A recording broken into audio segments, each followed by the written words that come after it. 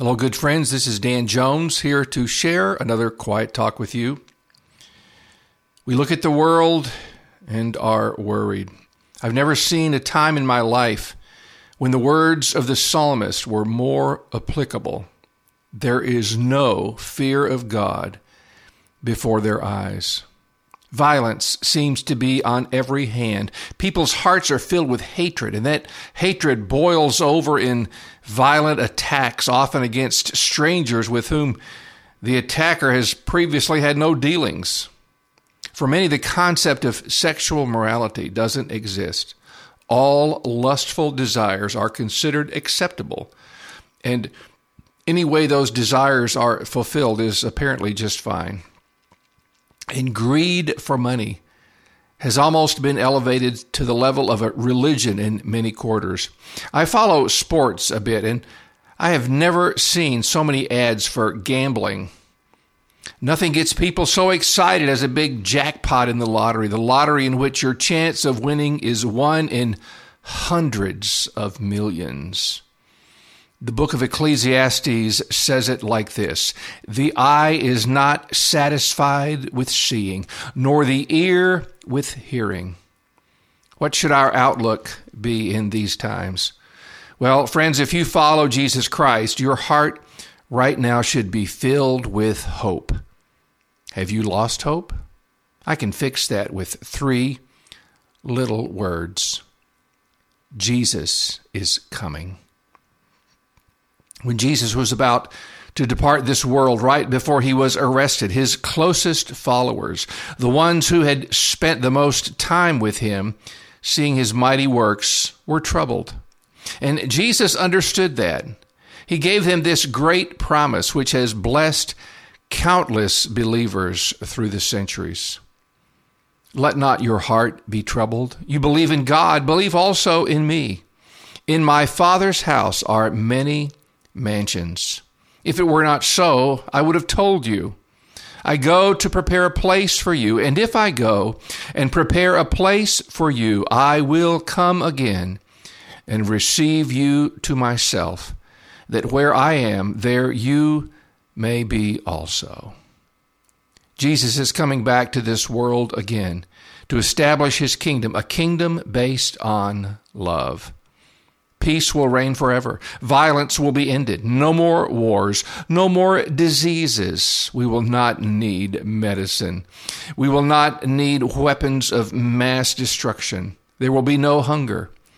Everyone will be eternally satisfied in the presence of God. God will come to live with us on this planet.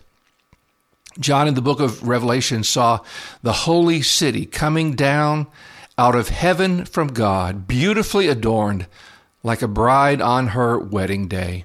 And then he said he heard a loud voice saying, "Behold, the dwelling place of God is with man. He will dwell with them, and they will be his people, and God himself will be with them as their God.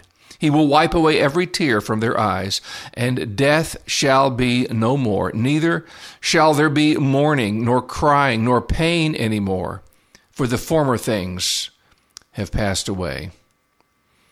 We often say that God is the answer to our problems. When I was young, our church in Memphis had a weekly TV broadcast called "Christ is the Answer." And that is true. Our blessed hope is that God is coming one day to make things right in this world. I want to share with you a post I saw in social media recently. I don't know this individual personally, and I have no doubt that his motives are good, but listen to what he wrote. "I believe the universe is the result of intelligent design, but I'm not part of any religion. The question is, how do we save the world and prevent nuclear war? If religious leaders unite in creating a peace movement, humanity wins, no matter if you are religious or not." I'm sure that sounds good to a lot of people, but the universe is certainly the result of intelligent design, but religious leaders, whoever they are, he didn't specify, coming together, it's not going to bring world peace. It's been tried too many times. Let me digress and explain to you why we don't have world peace. It's not because the right politicians or the right religious leaders haven't gotten together to have a talk with each other and a nice cup of tea. The reason there isn't world peace is that the individuals who make up the world don't have peace in their hearts.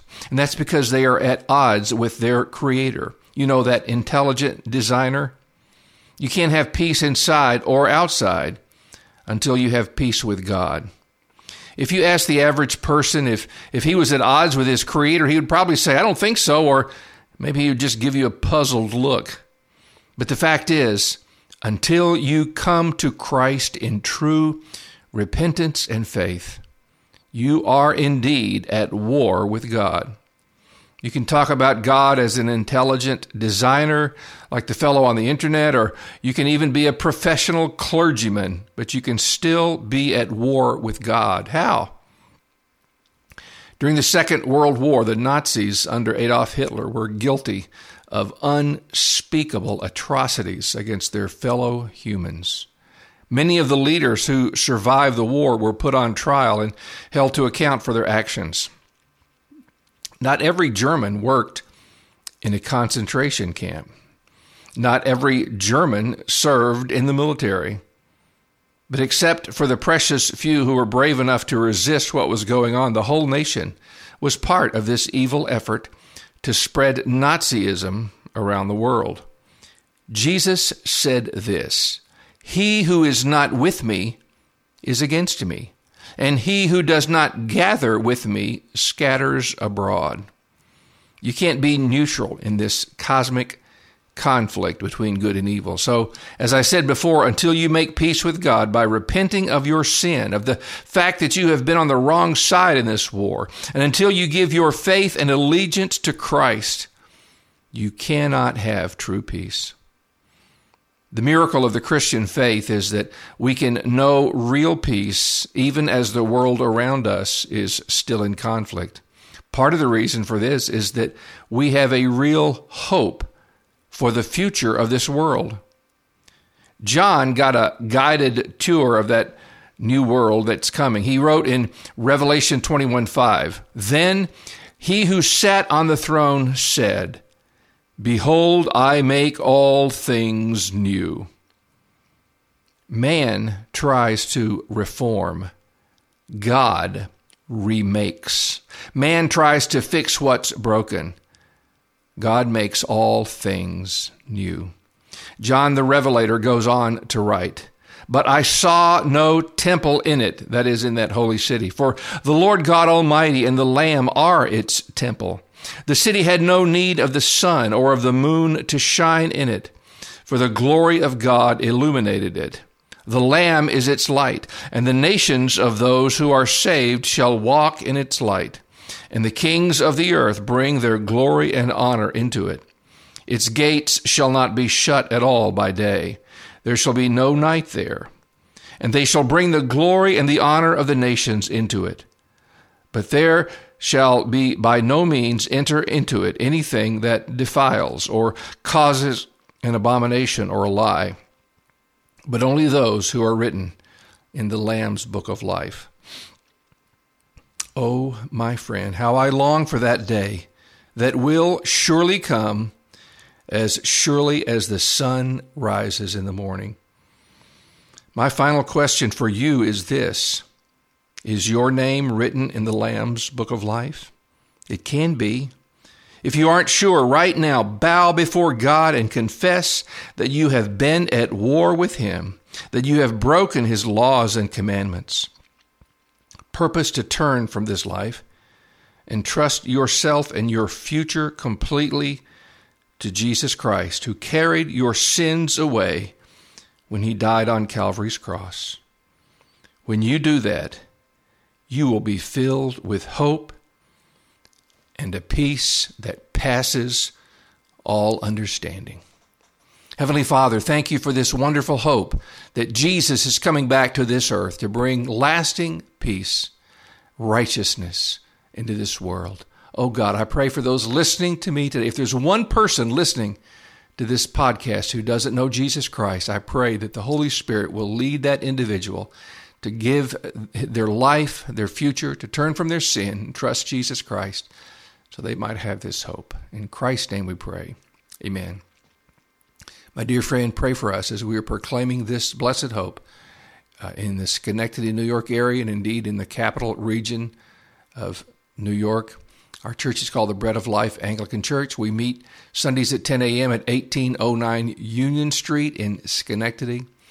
And if you don't have a church home, or if you're in that area, we would love to meet you at 10 o'clock on Sunday, 1809 Union Street, Schenectady. As always, you can reach me by email at father.danjones@outlook.com. May God richly bless you.